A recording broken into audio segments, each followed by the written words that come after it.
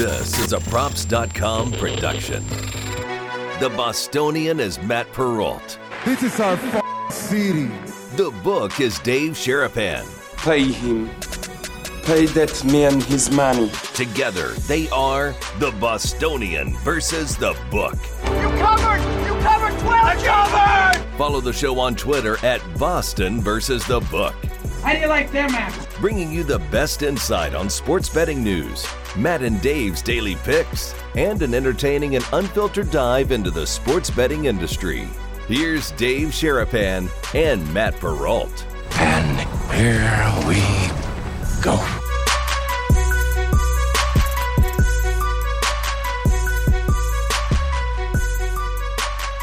After a very fun weekend in Las Vegas, it is the Bostonian versus the Book. He's Dave Sharapan. I'm Matt Perrault here on the Props YouTube channel. You guys can always subscribe to that. Hit that little ding button so you see when we're live every single Monday, Tuesday, Wednesday, Thursday, Friday. Dave, I'm tired. It was a long weekend, man. It was a lot. How are you? Exhausted. I'm exhausted. It was great saying goodbye to everybody yesterday. I said, I'll see you next time. I don't know when the next time's going to be, but it ain't going to be tomorrow. I can tell you that. That was a lot of running. But between the games, the atmosphere in the books, the people in from out of town that we, you know, because you've done shows with or you talk to on Twitter, you don't know like until you sit and you sweat the end of the Arizona game with, or you sweat the end of the Michigan State game with. It's just a great weekend. It was a convention. Like, it was very interesting to me because so the Final Four is known as the coaching convention for college basketball. So if you're looking for a job or you're trying to network, trying to get to know somebody, meet somebody, maybe you've tried to, talk to them face to face, whatever. You go to the Final Four. That's what I felt like Thursday, Friday, Saturday, Sunday was kind of like. It was just like a meeting of those, even people who weren't working in the sports betting industry came to Vegas to be a part of the 4 days here in Vegas. Yeah. It was a pretty interesting. It was like a sports betting convention without having the convention. It felt like Media Week did for us at the Super Bowl. Yeah, did it very not? Much so. I mean, yeah, it really did. Although we had the games going on, right? Like, we were able to do Media Week and not have to worry about watching the games or, people betting on the games. You saw the atmospheres of the books. There were thousands of people all around, all over town. So, yeah, it was fun. Hey, we're over here. Hey, we're over here. All right, let's meet up here. It was a lot of people came to town just for that, the networking opportunity, or to hang out and, do their work in between doing other stuff. Let's put it that way. Yeah, absolutely. Having some fun. And we took a very funny picture that the guy behind us was having too much fun. Tremendous. And he was straight up asleep on behind us watching the game. He was out. He had a rough 3 days. You could tell that was not a single day bender that guy had been on. It was a multiple day bender. That dude just was like, give me some sleep, please. Just let me sleep. You've all kind of, I haven't been there in a long time, but we've all kind of been there that when you're on a party trip like that, it's like, just give me 15 minutes by myself just to relax. Like, just let me sleep. Yeah. Well, you can't get up a lot of times from the seat in the book because either your seat, if you get up, it'll be gone. Someone might take it, or you're the one holding the seats while the boys are doing their thing. Like, you take shifts, guys go shower, I'll sit here and wait and come back. And so it was obvious that I don't know if he had action on the game. We were all there watching at that time, but he needed a nice 15-minute power nap for sure. He got it on picture on Twitter. And it went up and first post. Check out the dude behind you guys. I missed it entirely. I totally didn't see it. I had no idea he was even there. I had no idea he was even there. I was editing it. I didn't even that's the internet for you. Bam, on Twitter. Hey, that dude behind just passed out. Oh, okay.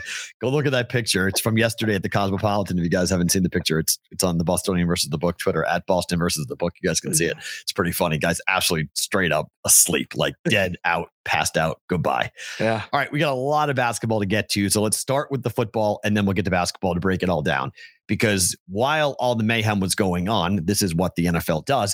The NFL decides to step all over college basketball and decide that Deshaun Watson being traded to the Cleveland Browns is a thing.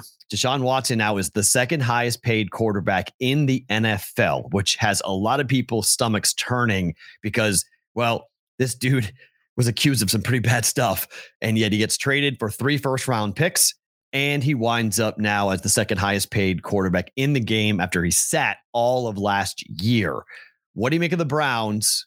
Do you move the number? Do you move the win totals? Like, what do you do with now the Browns having what they believe is their next franchise quarterback? They're not even favored to win their own division. Correct.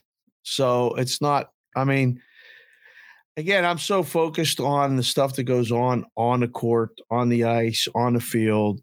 I don't worry too much about that stuff. Like, and people bet it, and it's fun. And there was a lot of people here betting a lot of NFL futures and a lot of like NBA futures.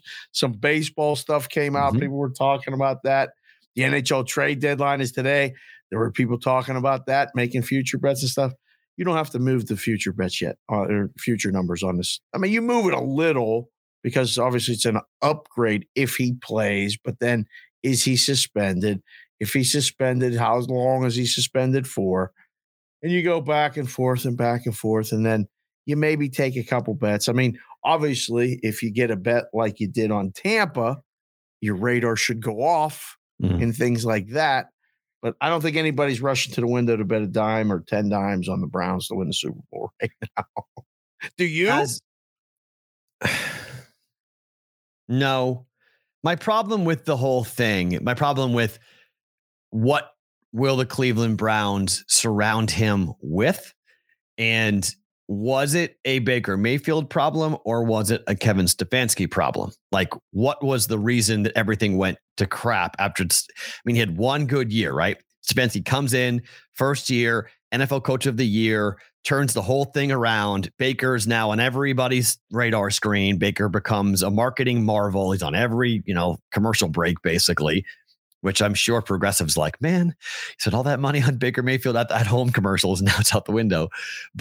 Or who was it? It was a Progressive, what insurance company? I don't remember, but whatever company was paying him all that money.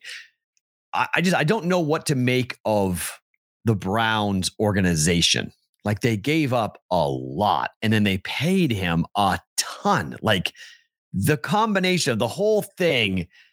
And now you're getting people are mad. People in Cleveland, did you expect? People in Cleveland are mad. So you got that whole blowback that they have to go through now coming up. I just don't know if it's going to be worth it in the end. I guess is my. Well, yeah, you never know that. But I mean, it's funny, guy, gambles on NFL football. He gets suspended for a year and is out and loses that. Guy does some other stuff that it's still allegations and it still hasn't been proven, blah, blah, blah. Don't worry about it. Make him the second highest paid quarterback ever in trade for him. And there's just 3 first-round picks. Yeah. Okay. I mean, Cleveland hasn't done a lot of things right, in a while, let's say. I mean, things just haven't broken right. Good luck. Good luck. The guy hasn't touched a foot. Not that he hasn't touched a football, but he hasn't played in the game in a long time. Do you trust talking about that? Do you trust the Texans to use the 3 first-round picks properly? I mean, again, like these picks and stuff, like you don't know to use them properly. Then they have to stay healthy, not get get put in the right position. So you can pick right, and guy blows his knee out and never plays again. So who knows? I just need to know what guys are doing on the field and looking at that from that aspect. I just wonder, I would like to know. 3 first-round picks is quite a haul. I mean, that is combined. So 3 in 1 year, back-to-back years. I think it's 2 in 1 year and 1 in a different year. I believe that's what I read, because they have those first-round picks from Miami. Remember the whole Miami trades where they went back and forth? They had multiple first-round picks. Yeah. So they had multiple first-round picks last year. I think they had multiple first-round picks this year. And so now I think they have 3 first-round picks this year, and then 2 next year, and 2 the year after. I think that's what it is. So they're loaded. Turn around quick. I mean, yeah, they're loaded. I mean, Texans. If the Texans utilize their picks properly, they can be right back, especially in that division. Because where does Baker Mayfield play? Is he going to the Colts? Is that the last team standing without a quarterback? I mean, Jimmy Garoppolo could wind up going there. Right. But the Colts are the last decent team that you'd want to go and play with. They're the last ones. I mean, you could talk about Atlanta potentially trying to move off of Matt Ryan, but no one really wants to go there. The Panthers need a quarterback, but no one really wants to go there. The last team that needs a quarterback that you actually want to go and play for would be the Colts, because they could be back in the playoffs next year. You don't want to go to Seattle? I don't want to go to Seattle. No, not right now. You don't want to go to San Francisco? Well, that's the question. I mean, okay, are they in need of a quarterback, or do they have one in Trey Lance? Well, I don't know if they would bring in Baker Mayfield instead of Trey Lance. Yeah. So, I mean, Lance, you're going to be a backup. If you go to San Francisco, you're going to be a backup. It's Trey Lance. You're an insurance policy if the kid falls on his face. Well, I mean, but you can go compete for the job just like Cam did when he went to New England. Right. You can see at least what you got. I don't know. I don't know where he ends up.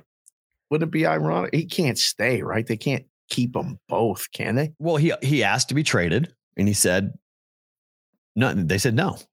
They said, we're not trading you. So right. I don't know. I mean, I'm guessing he will be traded at some point, but the question is going to be when and to where. Like, if you're the Colts, do you just wait it out and say, okay, you're going to have to move off of Baker at some point, so we'll just wait it out, and then we'll get him for cheap right before training camp. Like, we don't have to have a quarterback right now, and we can make our plans knowing that he may or may not be available. I mean, the thing about the Watson deal is that it was clearly being negotiated for months. Like, you don't get traded and have that contract ready to go like on the same day. Right. So like, they were negotiating for a long time to get the deal done, get the money, get the language, get everything in there that they wanted. And then they pulled the trigger on it. So the Colts could be doing the exact same thing. The Colts could already know who they're going to get, and they're just doing their due diligence of getting everything lined up. Right. It's just, I don't know. It's the most important spot in sports. So it has the biggest and brightest attention lens on it. But your point is accurate. I mean, let's see what the suspension is, and then let's see how many games he plays. It's a long-term deal. So Cleveland's locked in long-term. So it's not like it's about this season. It's about seasons to come, right, for them. So, yeah, I mean, if it comes, and I'm not even worried about this season. They're not winning the Super Bowl this season. I don't care who, long, whatever. They're not winning the Super Bowl. There's too many good teams in here. But they've got their guy. So now at least they've got that spot. Yeah. Well, if he stays healthy, Watson's a top 5 quarterback. He gets hurt, and then what? But at least Cleveland has some stability between the coach and the quarterback, and hopefully an offensive coordinator. I mean, Baker had no position. It was a miracle he was successful at all. I mean, they change offensive coordinators every year. It just did all kinds of stuff. It's a Cleveland thing. It is an organization thing. Yeah. And it hasn't always been successful. Okay, let's go to basketball. Yep. Was it? Before we start, did you see what the Creighton women did? Yes. That was incredible. So I did a podcast yesterday. I did a podcast with 2 very nice young women who do a basketball podcast.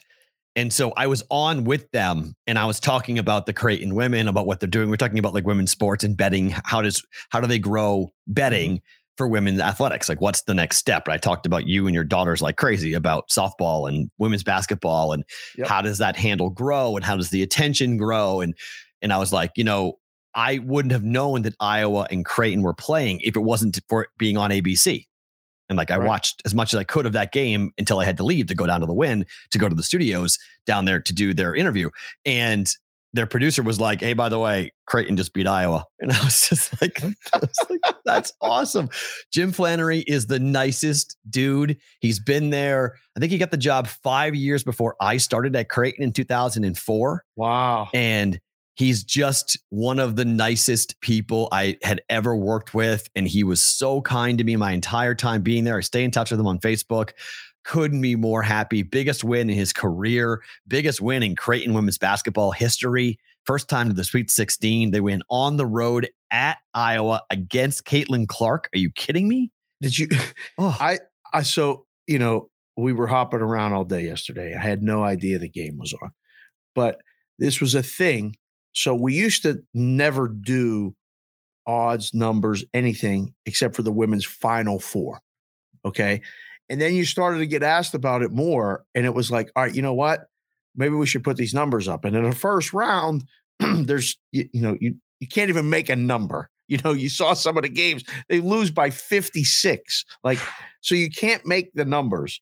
But when we started doing it more, we did it from the Sweet 16 on because the games were more competitive. And actually people asked about it and you did very little handle, but you did something.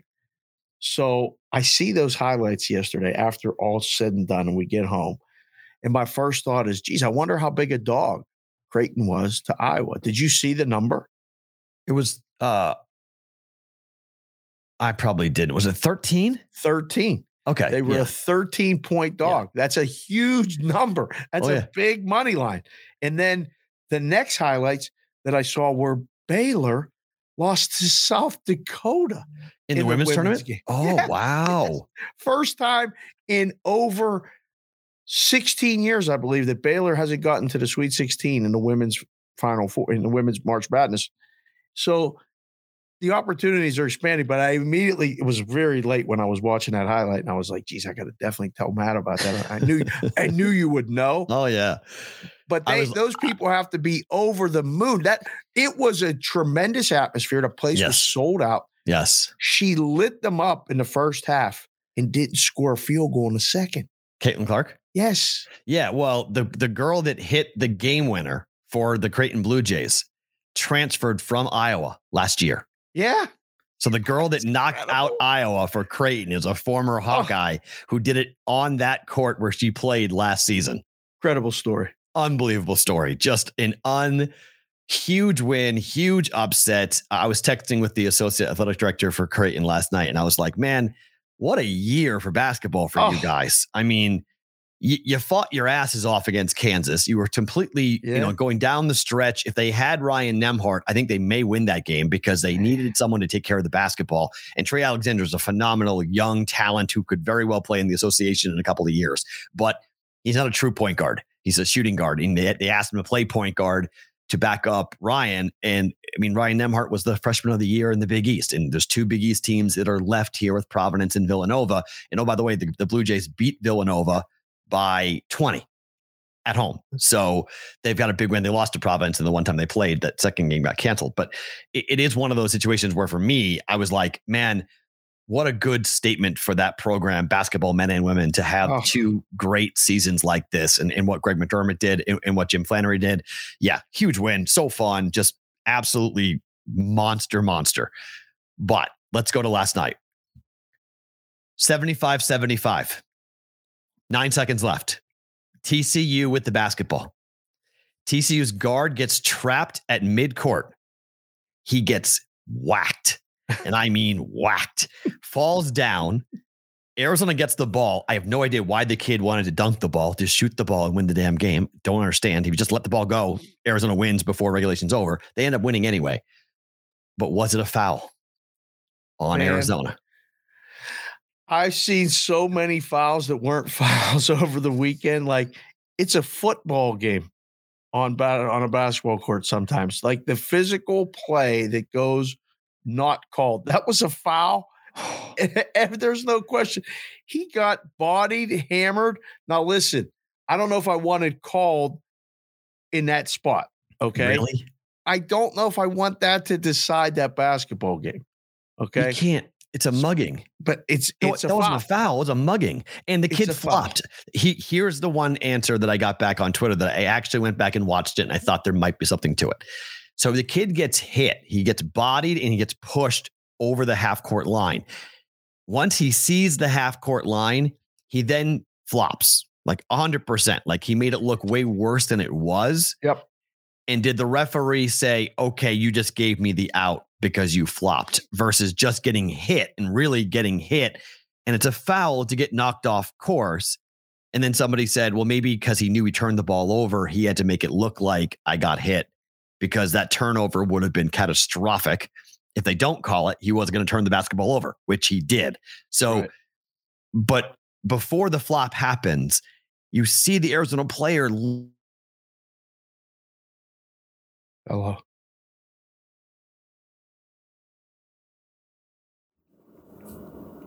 Matt froze. Matt froze. We'll get him back. All right. Well, I can tell you this. I don't know if I want that call called there. Because I don't want a, blocking foul or charging foul to decide a basketball game. Yeah, I hate how it comes so close to the wire and then, one call literally changes the entire outcome of the game. Right. So I'd rather not have that, but it was a foul. And I'm guessing he had TCU money line. He might have had a piece of that. Like anyone complaining about that. I took the bad bet of TCU. Yeah, TCU money line because it was plus 300 pregame. Yeah. So I'm like, why not? I know, and they were live. I mean, that's the thing with some of these games. Like the spreads can be really high, and the dog can win. And when they're coming down to the end late, the last thing I want is a foul call. Either way, even if I win my bet, it doesn't feel right. So when the kid flops, and he did go down, he looked like he got run over by a truck. It was a foul. But when you make the ref look bad, this used to happen all the time, like when I was playing hockey. When a penalty is a penalty and it's not called and you make it look worse than it really was, the referee would skate by you and say, get up. Come on. You took a dive. And now there's an actual dive penalty in hockey. So you could have that in basketball, and then the game would last 3 hours. Nobody wants that. You don't want more whistles and more fouls and more timeouts. But is there any way to, potentially get rid of refs? You know what I mean? No. Even if they are blowing a game, you can't get rid of them, right? You know what I mean? In baseball, they're like, okay, let's get rid of this. Let's use a computer to judge this one now. Right. But yeah, you can't. Do that. So the fun part of now, I just checked the live chat. Did you guys see that Matt Ryan's going to the Colts? Oh, wow. Working on a deal to the Colts for Matt Ryan. Yep. Wow. With that. Who's the quarterback for the Falcons next year? Falcons are garbage anyway now. Baker Mayfield? Draft somebody? I don't know. Especially without Calvin Early. Julio's already gone. Who knows? Oh my goodness. If you're Frank Reich, I actually like that a lot for the Colts. More than I think about that. I actually like that a lot. Is that a rumor or that's already happened? Well, our live chat's pretty accurate. So yeah, these guys usually know. Our live chat guys normally are pretty much in the know. So I'd be surprised if they're wrong. Maybe they're wrong, but they normally are pretty good. They normally are pretty on point. Yeah, with it. So I'm going to say that they're onto it, that they're right on that. So anyways, we were talking about the officials and then you froze and I just kind of ranted a little bit that I don't want the game decided on a foul call. But then, then you can mug. Then you can mug somebody. You see it all the time. You shouldn't be allowed to mug somebody. A foul should be a foul. Foul should be a foul. We say this when you watch the NHL playoffs. Looks a lot different than the regular season. This tournament, some of these games look like football games on a basketball court. There's fouls. There's banging. There's stuff flying. I mean, guys are hitting the floor every time down the court, going to the hoop. No foul. Get up. No foul. Nothing. It's different. It's hard. I mean, that's why, you see a lot of unders, right? You see a lot of unders. Right. There's no fouls. Nobody's going to the free throw line. So, but man, that Arizona team got unlikable very quickly. Did you see what happened after the game? No. It wasn't not good stuff. I won't go through all of it, but not a lot of taunting. This video of a player touching a cheerleader inappropriately. It's that Arizona team. Really? Yeah, I put it to my Twitter account. Oh, guy walked by and decided to, wasn't good. Wasn't good. And then a lot of running to the TCU fans in the area, waving by, and there's a way you have to learn how to win, right? Even when I not a good look. Kids, you have to learn how to lose to be a good winner, and you have to learn how to win to be a good loser. There's lessons in all this stuff. And these Arizona teams, a lot of young guys, they've had nothing but success this year. They win the Pac-12. They think they're going to win the national championship. They don't know how to win. You talk to the crowd and you do all kinds of stuff. You don't need to do that. Just go to the locker. You won. Go celebrate with your teammates. And can they have a new cheer, by the way? U of A, U of A, you like all game. It's becoming like Rocky Top. Like that's all you got. like we know that's all Tennessee has. The college games, like they do the same 3 cheers over and over. Not every team. Not every team. Yeah. Roll Tide. What do they do? Roll Tide. They don't roll Tide in basketball. They actually don't say roll Tide during basketball all that much. Right, but at the football games, they say roll Tide. On the kickoff, that's it. And they don't do it again. No, I'll do it again. No. What do they do the rest of the game? They play Rammer Jammer. That's their thing is Rammer Jammer. All right. Hey, Auburn, we just beat the hell out of you. Rammer Jammer, Yellow Hammer, give them hell, Alabama. That's what they do. That's their chant after they win. They don't do it during the game. Don't do it what do they do during the game? Nothing. They go roll Tide on kickoffs, and then they yell. They just yell and scream. Chants at basketball. They don't do the same chant over. That was one chant, one note. U of A, U of A. The entire game. That's all that it was. That's what happens. College basketball is phenomenal in that regard. Okay, but it was just Penn State. Does Penn State have the same chant over and over again? Oh, when you go to Penn State for the football games, no. I know in football you guys have a whole like choreographed thing. Every Big Ten team does. Every Big Ten team has their whole script. Yeah, it's a roll call. Literally, when I went there my freshman year, you went to a pep rally to learn the cheers. I love that. We're going to do this. We're going to do that. We're going to do this. And then A&M takes it to a whole new level. Oh, it's unbelievable. Texas A&M takes a game there. Oh my God. It's impressive, but it's also like I don't know. It's borderline annoying. I got a guy named Bama Mafia Picks who came on my. Did he go to the A&M game? I was at that game for Bama A&M. He did. He said he'll never go back. Yeah, I was at that game. That's the game I went to there. It was so I was at the same game. I was with TJ, my friend in Alabama. Oh, okay. I was living in Houston at the time, and he flew in to go to the game, and so we went to the game, and it was like the whole time TJ was like, "This is ridiculous." That's what he said too. It's really choreographed, and it's really like.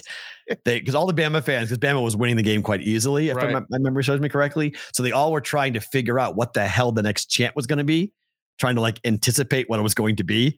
And they all were just like, wait, I don't understand. Like, because there's yell leaders and they do different things. Yeah. And the different symbols they make, the different like things with their hands, that means what's coming next. That's the next chant. Okay. So you have to know what all the hand gestures are to know what the next cheer is going to be. And then there's like there's like little audibles in the middle of it. They do like little weird hand signals, and it's bizarre. I mean, A&M and Texas A&M is just the cadets and the Aggies are just it's something to watch. It really is wild to watch. It's like and it's real practice. Like you go to yell practice before games, legitimately. A little bit too in depth, but a little bit too much. A little bit too much for a football game, but that's what A&M. It's the Aggies. They all wear their rings. That's always a big deal. You ever meet an Aggie? They all have their ring.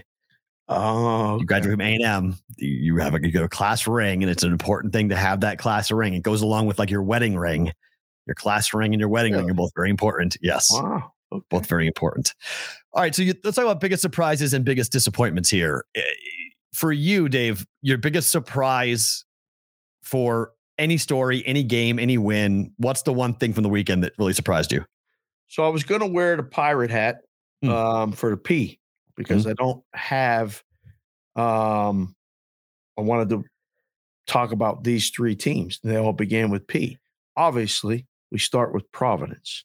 I don't know. People listen to the show. People should listen to the show, see the clips. We've been saying for months, about a month, but we said it last week multiple times. And thank you for watching it on Twitter. Retweet it today if you can, because we did. Providence handily won the second game and are in the Sweet 16. 30. They were up 30 points. Very lucky, Matthew. Very lucky. Very lucky team. It's amazing. Okay. All those balls going in the hoop over and over and over and over again. Complete. The other team not being able to. Yeah, no, you can't do anything. It's a complete lock. Like it never happened again. Unbelievable. Number 2, P, Purdue. Purdue is one of the Big Ten teams. Interesting. In the Sweet 16.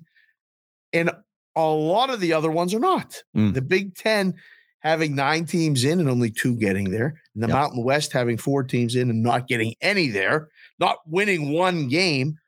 Another big surprise. But I think the biggest surprise is the last P. The Peacocks of St. Peter's beat Kentucky.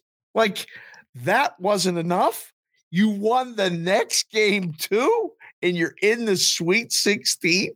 I can't believe it. It was such a good game. It was such a good story. And I was watching it in game. I thought Kentucky was going to win. They didn't make those free throws down the stretch and got it to overtime. And then I was like, oh my, these kids believe. This is great. And then, I mean, we get another week to talk about them. I think it's the beauty of this NCAA, tournament. It's fantastic. How about you? Your biggest surprise? Yeah, to me, it's not that St. Peter's beat Kentucky, because that in itself is an incredible feat. Winning the second game may have been more impressive to me than the first game, simply because on any given day in this tournament, you can see a crazy thing happen and a wild team beats, a 15 seed beats a 2. We've seen that before. It's the 15 seed going to the Sweet 16 that is the oh my moment for me, because Murray State had won 21 consecutive games. Yes. They were one of the hottest teams in the entire country. And so like St. Peter, you wouldn't have, no one would have disparaged St. Peter's if they had put an egg and just flat out fell on their face against Murray State in the next round after beating Kentucky. The emotional high of beating Kentucky, biggest win in the program's history. And then doing it 2 days later, and they're still alive and they're still playing in weekend number 2. Yeah, that's the biggest surprise of the weekend for me. Besides the Kentucky win, it's the fact that they're still alive right now in this tournament. Yep. Biggest disappointment. I mean, I don't think you can say it was Baylor. I mean, being a 1 seed and losing. I don't think that's surprising, the disappointment, but I don't think it's the biggest. And I don't think, we told everybody the Big Ten was a fade. So I can't even say like the Big Ten teams are a disappointment. But Iowa losing the way they did, and I don't know, that was a foul at the end of that game too. He got fouled. That was a 3 shoot. That one may be near the top of my list where, really, like I thought they were going to make a deeper run. And then how about the whole SEC? Side of the Kentucky, can it be how about the whole SEC? Maybe that's, to me, the biggest disappointment of the tournament. To me, Auburn is out, Kentucky is out, Alabama is out. Tennessee is out. That was a big surprise. That was one of the. They've got one team left. They have Arkansas left. Right. That's it. Yeah. To me, that is a really bad. We've talked Big Ten. We'll talk Big Ten. It's a football conference. But Dave, I watched more SEC basketball this year than I've watched in years. I loved the conference. Yeah. I thought it was an unbelievable season for the conference. I thought there were numerous teams that were going to make it very difficult for the opposing team, whoever they faced in the tournament. Auburn with their depth and their length, Alabama with their shooting, Kentucky with their tempo, Tennessee with their defense. And they're all gone. All gone. All gone from this tournament. They have one team left. Can you imagine the money line parlay that was? Like you just bet against Kentucky there and against Tennessee and against, it's hard to believe, but it's not, because this thing is so random and you see it happening and you're watching it. And like, I don't know, at what point did you go, I think Tennessee's going to lose. Like Tennessee's going to lose this game. I was watching that one. And again, I was down at Circa at the time and, said hello to everybody behind the counter. And they're like, yeah, look at this. This game is one of our biggest games of the day. Wow. We need Michigan. Line stayed 6.5, never moved, and just kept writing tickets, money line parlays. Was huge. So we said, you mentioned it, going into the weekend, into Thursday, or I guess into Tuesday technically, but the Mountain West Conference, 4 teams in the dance, Big Ten with 9, 13 teams went into the weekend and 2 came out. Michigan and Purdue. That's it. And Michigan was the one nobody wanted. Nobody wanted to touch them. Nobody wanted to bet them. I didn't think they were a tournament team. I didn't think they belonged. Right. Yep. And here they are. They're left. And they win. I was dead wrong. Incredible. And I mean, Purdue looked like they may be in trouble. And then they went on that run where Texas didn't score for, I think it was 10 minutes, right? 9 minutes and change. Yeah, 9 minutes and 10. They didn't score a basket. Half of a half. They didn't score a game. What the hell is going on? You can't just drive and get fouled and make a free throw. You can't, how do you not score for that long? Those are droughts when you're watching the game. But that looked like, remember, Chris Beard from Texas Tech. We've seen Texas Tech teams do that, where they go and they don't score. And he's not an offensive genius. He is a defensive-minded grinder of a coach. And that's why Texas Purdue had the potential to be like that, to be a straight grinder. And it was, but that plays into the hands for Purdue. Purdue's a better grinder than most teams in college basketball, Texas included. They're big too. I mean, Purdue is big. We got a 7'4" kid too. So, I mean, they have just a unnaturally large human being. He is big, but I mean, they're just big. And I don't know. They're good with getting to the basket and getting fouled. Ivy is such an incredible talent. I mean, he's like Purdue could be in the Final Four. I mean, they've got Final Four aspirations. They got Final Four talent. Yes. It's going to come down to matchups and whether they can hit shots. But I mean, they play really tough defense. Matt Painter is a phenomenal head coach, and Texas played in their hands. They're favored to win the region, obviously. Makes sense. Minus 125 though. And as a comparison, Kansas is minus 180. Gonzaga's minus 185 to win their region. So they're favored, but they're not overly favored. Right. Yeah. Because they can go cold and they can get down. Yeah. So Providence opens at +8 against Kansas. Yeah. Comes down to +7. Yep. Is the betting community finally believing in Providence? Are we actually going to see Providence money come in for the bad guys? I was at Westgate last night and talked to Rex Byers before he left and asked him a similar question. And it's more of a play, in his opinion, and this made a lot of sense, against Kansas than it is on Providence. Okay. The number, they set the number a little higher to get the Providence money now, because as we start talking, and then as other people start talking, and they go back to the luck factor and everything else and all this stuff. We're not done with that. Oh no, we're still going to run with the luck factor. Okay. Oh yes. All right. Sure. Okay. Yeah. This is the end of Providence. I think it might be. But if they lose to Kansas, it's got nothing to do with luck. Correct. They got beat by a better basketball team. Kansas is a better basketball team than Providence is. It's just going to come down to whether or not the guards for Kansas can stop the penetration for Providence. If they can't, then Providence will be alive. But if they can, Providence is going to have a hard time scoring against Kansas. Yes, they are. So I think the line's right. I think 7, 8. I mean, I thought it was going to be 6.5, 7. Try to open at 8. As you mentioned, they opened it higher to get the Providence money, which I'm sure it came in. And now they'll try to work their own middle if this thing continues to drop, and if the public buys into Providence or whatever it might be. But what's the closing number, do you think? Back closer to 8. Really? I think it goes back up. Okay. I do. Again, last night I was hanging out with Aaron Kessler, who's a former bookmaker. Hopefully we'll have on the show.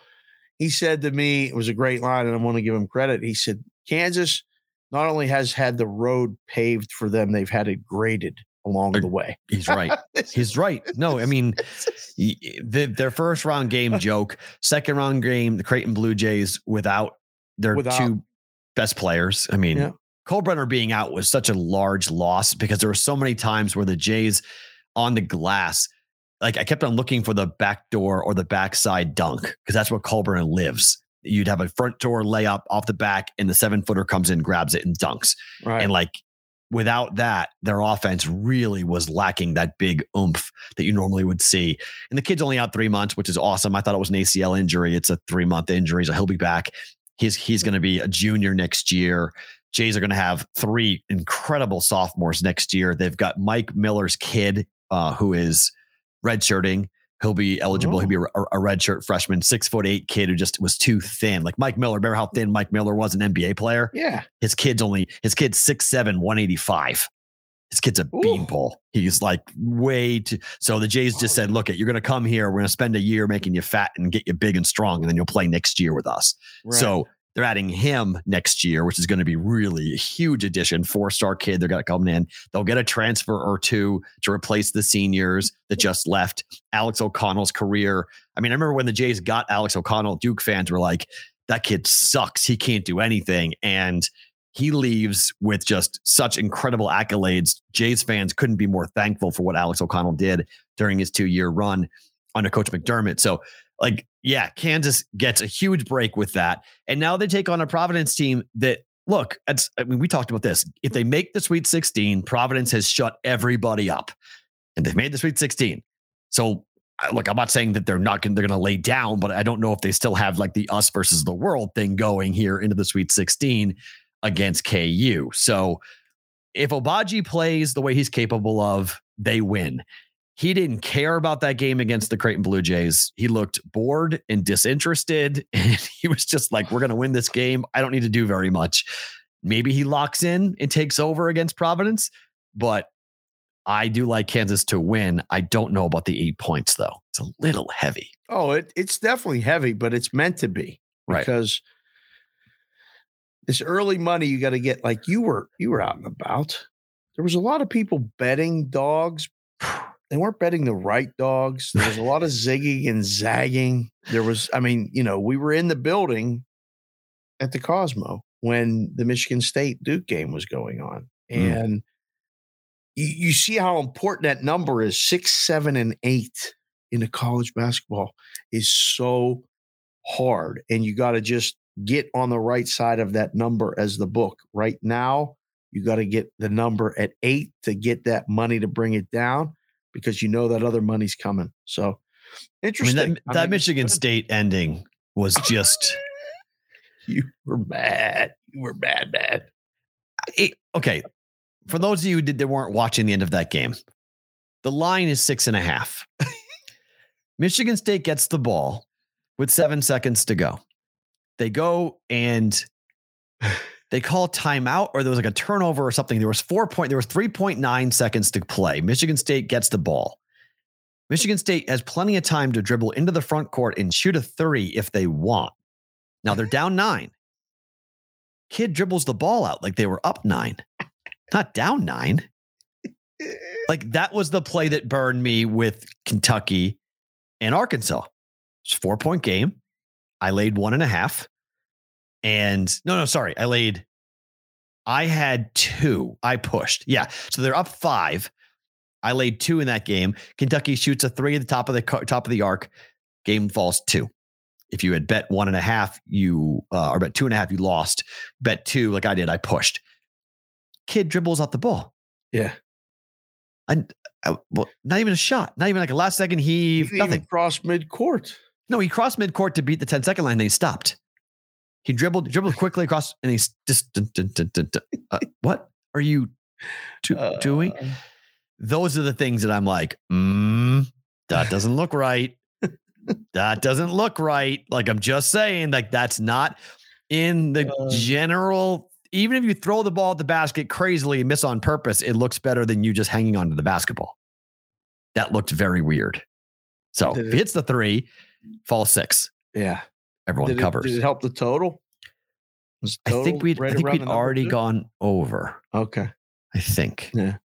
It's interesting. I mean, a lot of these games fall right around the number, side and total. And you see the end where, like Texas Tech won and they didn't foul and they win by 6. And there's 6, 7, and 8 college basketball. I mean, in the NBA too, but you know what they're going to do in the NBA. The randomness of college basketball. Some kids will take a shot. Some won't. Some coaches will foul right down to the end. Some won't. it's in the NBA. Once you get to the 7, it's usually the dribble out, and that's it. That's why the games fall on 7 the most. College, not like that. So bad. Duke is a dog, Dave. Yes, they are. Duke is a dog. Believe it or not. Only 1.5. They won't be. You mentioned it before. Yeah. Put the number up to go get the money for Providence. Yeah. Is this to go get Texas Tech money? Because you just wait. If Duke's going to be a favorite, you just wait and the favorite will flip. What's the methodology behind this? Well, it did, didn't it? That's what it was. Let me see. I want to make sure what because I was at the Westgate last night. I thought it opened 1.5. Duke, it opened Duke minus 1.5. He flipped it. Oh. So Tech money came in. Yeah. Oh. Yeah. He had Duke minus 1.5 and it flipped last night. So first bet was taken from a quote unquote bad guy. Yeah. Respected. He had to flip it. So what do you make of Duke being a dog? Texas Tech is a weird team because it's not fun to watch. It's really not. I mean, we had the game on right in front of us, and I kept looking away because I was like, nothing's happening. It was boring. Keep playing. Yeah, it was just. It's not fun really to watch. Boring. But it wins. Yeah. People don't like to bet that, and unless you bet under. Right. How many times are we going to hear? Have we heard over the weekend? This is Coach K's last, season. The refs are not gonna. They're gonna call all the calls for Duke. They're gonna get the whistles. They're gonna get this. They're gonna get that. Duke is gonna be a favorite in this basketball game. Right now, I mean, I have Texas Tech as my Final Four in that quadrant. I have them. I picked them before. I still think they can win it. I was just trying to be a little bit different and thought who can actually win that's not named Gonzaga. Duke beat them in December here. I don't think Duke beats them. So I want to see Texas Tech play Gonzaga. So a little bit biased, but I like Texas Tech in the game. You? I thought Michigan State was going to beat Duke. So, right. Yeah, I like Texas Tech. Yeah. I think, and there was a moment where I will say this, Duke showed me something because I said with about 5 minutes to go, if Duke is losing, that the butts start to get very tight for Duke. And they start to grip because am I going to be the kid that ends Coach K's career? Yeah. And so Michigan State was in that position. They were up 5. Yep. With like 2.5 minutes to go. And then they lost by 9.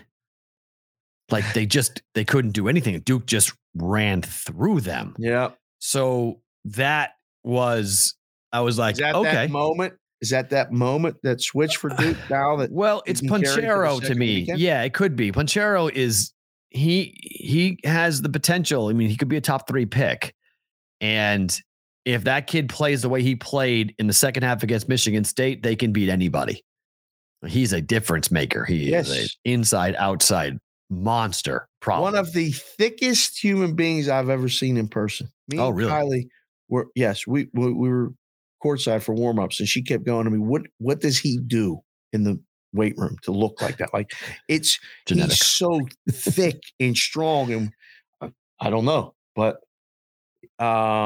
he is a difference maker. But he takes bad shots sometimes too. He's a young kid, right? Yeah, he's 19. I mean, he's got to learn more, but he's still. It's all over the place. So, like, if Duke is hitting outside shots, Duke can run Texas Tech off the court. Yes. So it's just going to come down to whether and I'll probably go back and watch that Duke Texas Tech game again to see where the shots were being made for Duke. And if it was just like a hot 3-point shooting night, then I probably would favor Tech.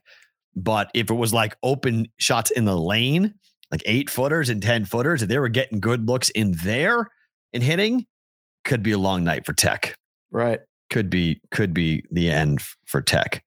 Here's a weird one. If I had told you before the tournament started that either Miami or Iowa State were going to be in the Elite 8, I wouldn't have believed you. You wouldn't have believed me.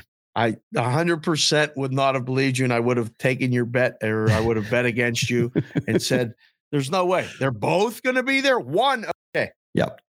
They're going to play to go to the Elite 8. These two, no way. I wouldn't have believed you. That was a really impressive win by Miami yesterday. Like that was, they were in control. I think game. Miami. I mean, like, look, I've not done well betting against Iowa State and TJ Otzelberger this year. Okay. TJ, they had 2 wins last year. They were 2-22, and they're going to be in the Sweet 16, maybe in the Elite 8. It's incredible. I mean, I'm close with TJ. I mean, I was close with him here, and like our kids played together, and like I'm close to their family. I know his wife. Like they were run out of here. Like a lot of people don't want to understand that, but there were a lot of things going on internally at UNLV that did not make it conducive to keep him. He was concerned about his future. He thought he might get fired because of what happened in year 2. And so Iowa State comes calling. His wife is the second leading scorer all time in Iowa State women's basketball history. He should have gotten the job way before. After Fred Hoiberg left, that job should have gone to TJ. It didn't. It went to Steve Prohm, and it didn't go well. And they finally came around, like after South Dakota State and after here at UNLV, they finally were like, okay, fine, we'll hire you. And now the guys got him in the Sweet 16. It's not fun to watch Iowa State basketball, but it wasn't fun to watch UNLV either in year number 1 under TJ. Right. He just knows how to coach this defensive style after being an offensive-minded guy. As this is only personal, but you guys, let me tell a quick story. When Greg McDermott was at Northern Iowa, did he freeze again? Is he frozen or am I frozen? I don't know. He froze? Matt froze. Just when he was going to tell this story. He was just about to tell a story. Goodness gracious. What do you think of his hat, by the way? This is my buddy Rob. I think it's beautiful, man.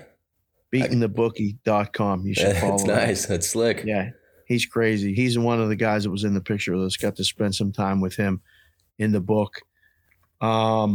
He was saying a little bit kind of what Matt was saying. I mean, the Big 12 was one of the conferences that was, I think, hard for bettors to get a hold of because it's ugly basketball, just like Matt was saying. So I don't know. We'll talk about this game all week, but man, if he's ready to come on here and tell me that Iowa State's going to win this basketball game, like convincingly tell me that, I'd book it. I don't know what the hell Miami had caught lightning in a bottle magic for 2 games. Yeah. But they can certainly recreate that. There was a lot of ticked off people in the sports book because they had Auburn and they were mad. Oh my goodness. What's he doing now? Get back. What's he saying? We're trying to get him back on. There's a problem with the connection. Okay. All right. Well, I'll keep talking because he's not here. But yeah, man, it was the Big 12 has what, 3 teams in the Sweet 16? I mean, it's Kansas, it's Iowa State, and it's Texas Tech. And nobody would have guessed that all 3 of those, like that 3-team combo, would have been in. So just another example. I mean, I say it all the time. Nobody knows shit. Nobody really does know shit. This is hard. This is the hardest time.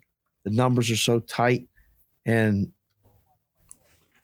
that's it. We got story just done.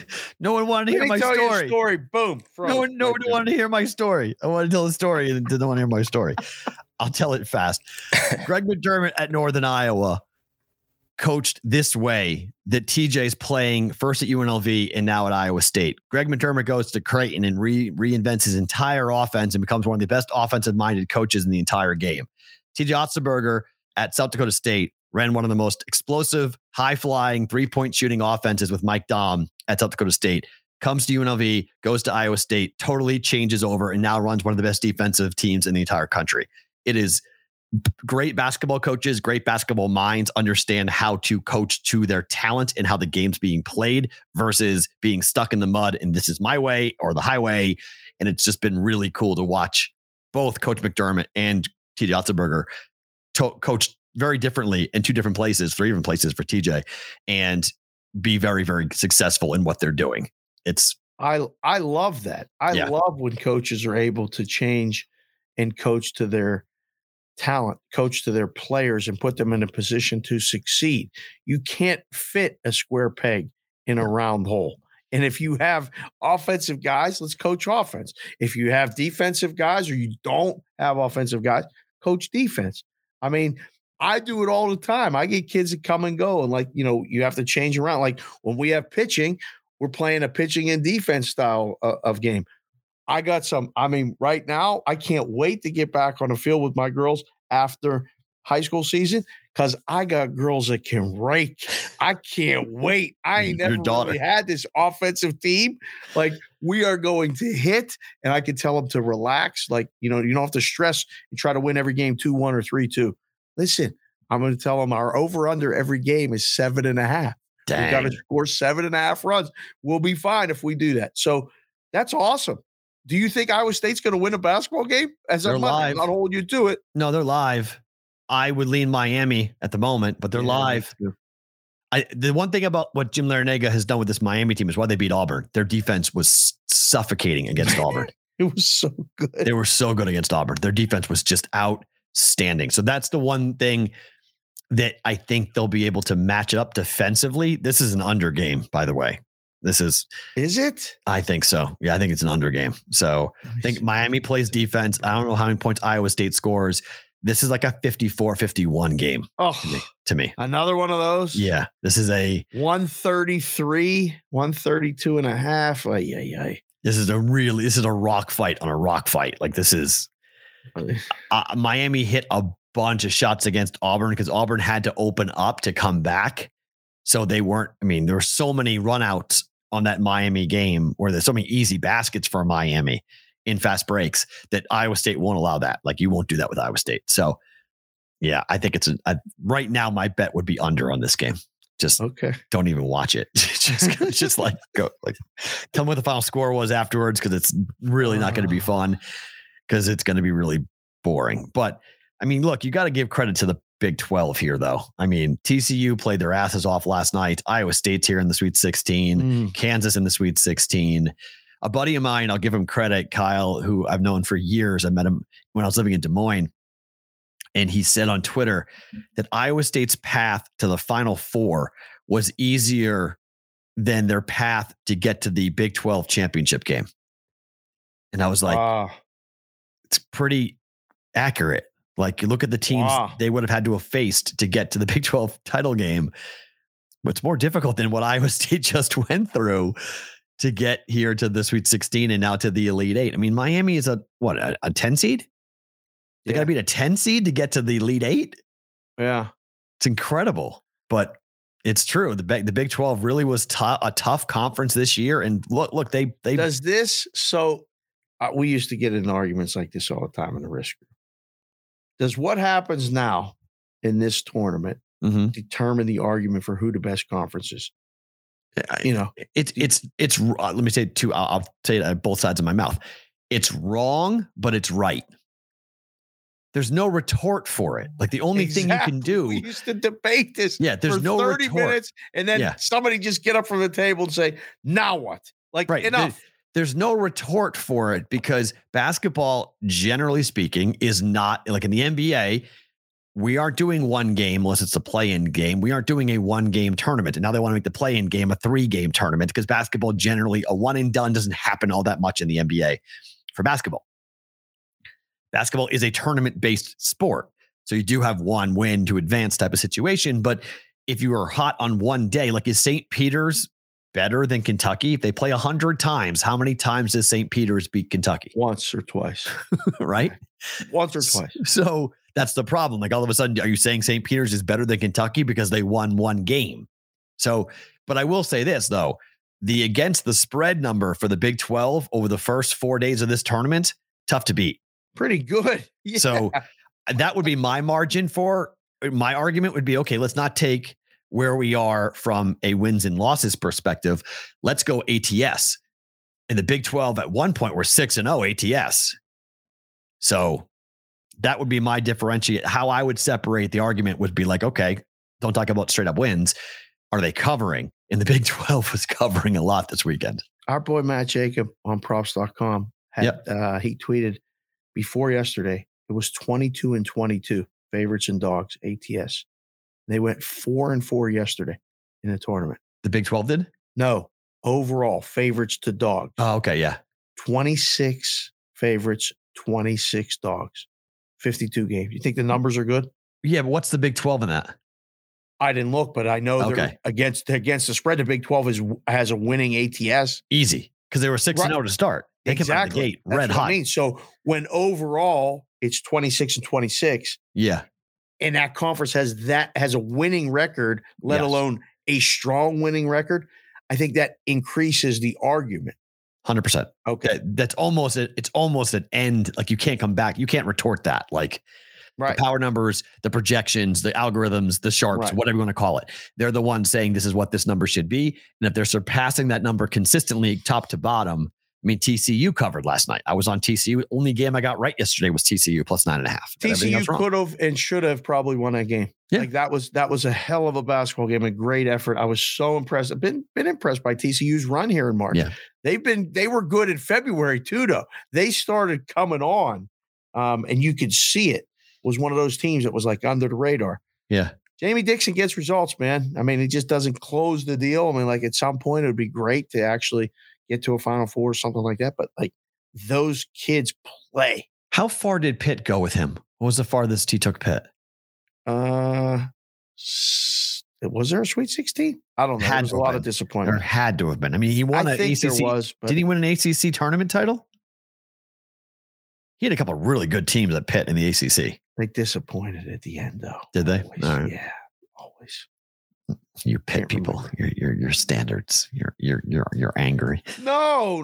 I mean, I just know that, like, I mean, people in Pittsburgh want that team to be so good when they were. I mean, when they were competitive. Like, I mean, there's so much going on now with the program and Capel, and like, I read it and I'm just like, oh, I'm glad I'm not there, because when you hear it, you're like, well, fix it. Nobody wants to really fix it. It's drama and money. Yeah, got a lot of problems with drama and money. All right, let's talk. Speaking of problems, so this story comes from a friend of yours. Yes. I would not have ever talked about Carolina in New York from a hockey perspective last night. But what the hell happened in this game when you had one team that was favored to win the game 91% of the time and lost? It's incredible, right? You talk about how the most important position in sports is the quarterback in the NFL. Well, the most important position, I would argue, I'm not saying it is, but the goalie in hockey can determine everything. It can actually win a game and make a team that's a plus 180 dog win a hockey game. So my buddy Matt, who was in town with, Neil and Pittsburgh Alex and Joe, all the guys from Fade U Sports, right? So we got to meet them. They came to Cosmo yesterday. You got to meet Nelly. Yeah. And I call them Nelly Buckets and Pittsburgh Alex. Those are my boys. So Matt sees me yesterday and says, Dave, how about this parlay? I went up to the counter and said, I want a Canes and Canes parlay. And I was like, how cool is that? You used to hear this stuff all the time in the book. People would pair. You can now, like if it was baseball, which I guess there were spring training games, give me the Celtics and the Red Sox parlay. Yeah, keep that in mind. I got one coming at you later today. Oh, great. Coming on the show. I knew you would. Yeah. All right. So he goes up and give me the Canes and Canes parlay. Takes the Miami Hurricanes on the money line, huge dog against Auburn, and pairs it with the one that can't lose, Carolina Hurricanes at home, minus 200 against the backup goalie for the Rangers. Now, the number one goalie, Shesterkin, Igor is going to win the Vezina. So you got like, all right, well, we'll win this one early. This is the afternoon. And then we'll hedge out of it if we have to late, because plus 260 with, minus 200, you're still getting a good payout. I see him. He's watching the end of the Miami game. And he goes, would you believe this? He goes, we had a Canes and Canes parlay. And if you would have asked me before which one, obviously I would have had to sweat. Just look at the Hurricanes. Miami's killing Auburn. I had this game. It was 0-0 for a long time. And then it was 1-0. The backup goalie stood on his head and made 44 or 46 saves. It was 1-0. And then they got an empty netter. The Rangers win on the road 2-0. and he's left holding the ticket with a good story. He says, Dave, can you tell the story? Can you look at this graphic? He sent me the picture of the expected goals. It's impossible, but that's gambling. It's a huge difference. 91% of the time, the Carolina Hurricanes win that game. 91% of the time. And they lost. It's brutal. It's just, you see that's a tough these loss. things, right? That's a tough one. That's a tough loss. That's one of those you just shake your head at and go, man, what the hell? That's why it's gambling. It's why it's not easy. That's it. You not know, easy. You win the hard one. You lose the good one. You probably make a good bet. I mean, on both. Yeah. And you split it in the parlay 1-1, which doesn't get you any money, but it gets you a good story. So you mentioned the trade deadline earlier. Yep. This is how sports work, right? So Marc-Andre Fleury gets traded to the Chicago Blackhawks for essentially like a bag of pucks, right? Like right. For nothing. Ridiculous how they did him here. Blackhawks trade him to the Minnesota Wild for a second-round pick today. Yep. Guess who the Wild play tonight? The Vegas Golden Knights. He ain't going to be there, is he? He's not going to, he might be there. He's not going to play tonight, but it is. You think remarkable. He wants to play tonight? I would say yes. Oh, I know he does. You know he wants to play tonight. If he could play tonight, I bet he would. Oh, he'd figure out a way to get in there to play for Minnesota tonight. But my gosh, what do you make of the Wild tonight against the Golden Knights? They're pretty big favorites here against a Vegas team that has won 2 games in a row. I mean, I got to look at the goalies. And again, I was talking about it with some guys over the weekend about the whole goalie situation for the Knights. And, you know, they like Leonard a lot more than I do. I don't like Leonard much at all. I don't either. I mean, I was going back and forth with a couple of them, and I'm like, guys, I just don't see what you're seeing. I just don't see it. I can't get the puck screw up against the Canadians out of my head. It's terrible. I can't get it out of my head. It's a moment that led me to go, can I trust you in big moments? And I can't.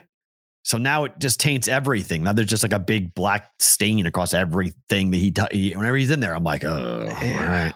I know. Here we go. I mean, I like Minnesota. I don't know if I would bet them in this game because of 6.5. The total 6.5. They score a lot at home. I bet the Wild does. Yeah. Yeah. I'm thinking over. Wow. All right. So it's Caesars. The Browns are favored right now to win the division. They flipped it. Yeah. Okay. I just got a quick glance of it over my shoulder. So yeah, I don't know.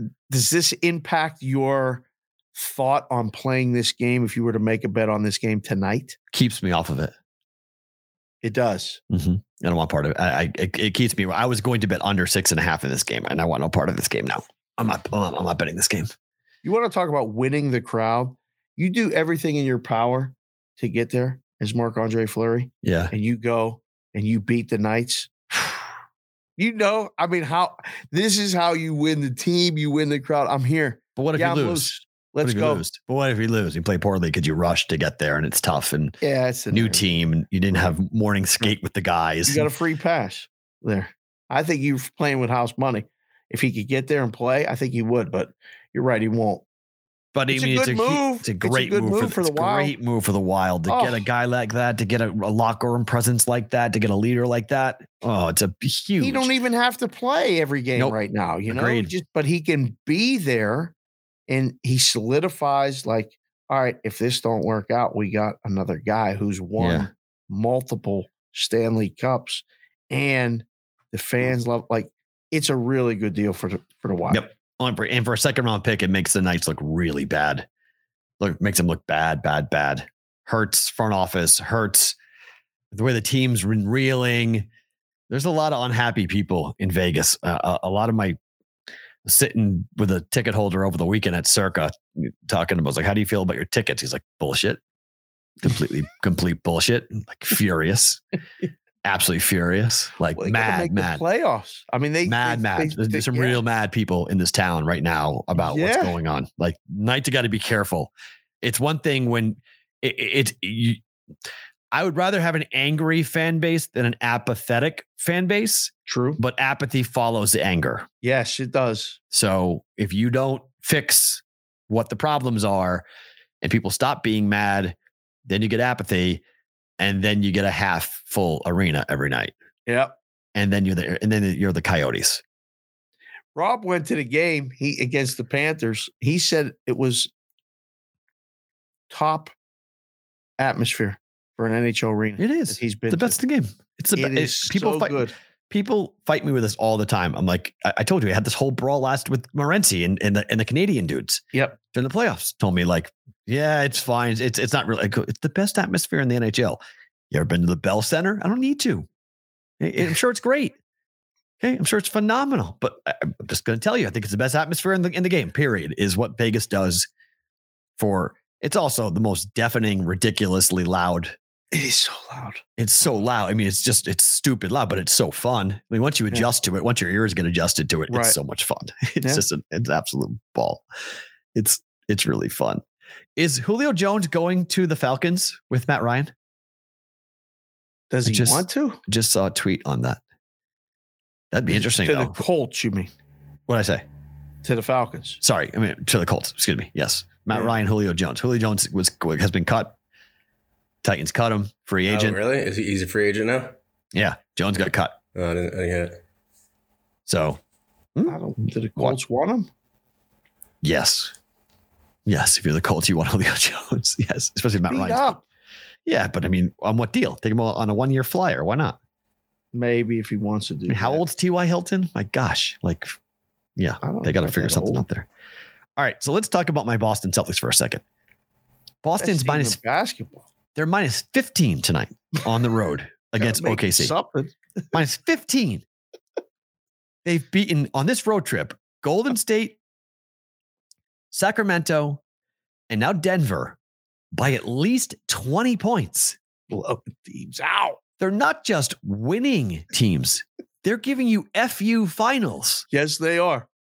Like, this is not like we go there, okay, tough West Coast road trip. No, they're going out with the middle finger raised to the locker room, to these teams.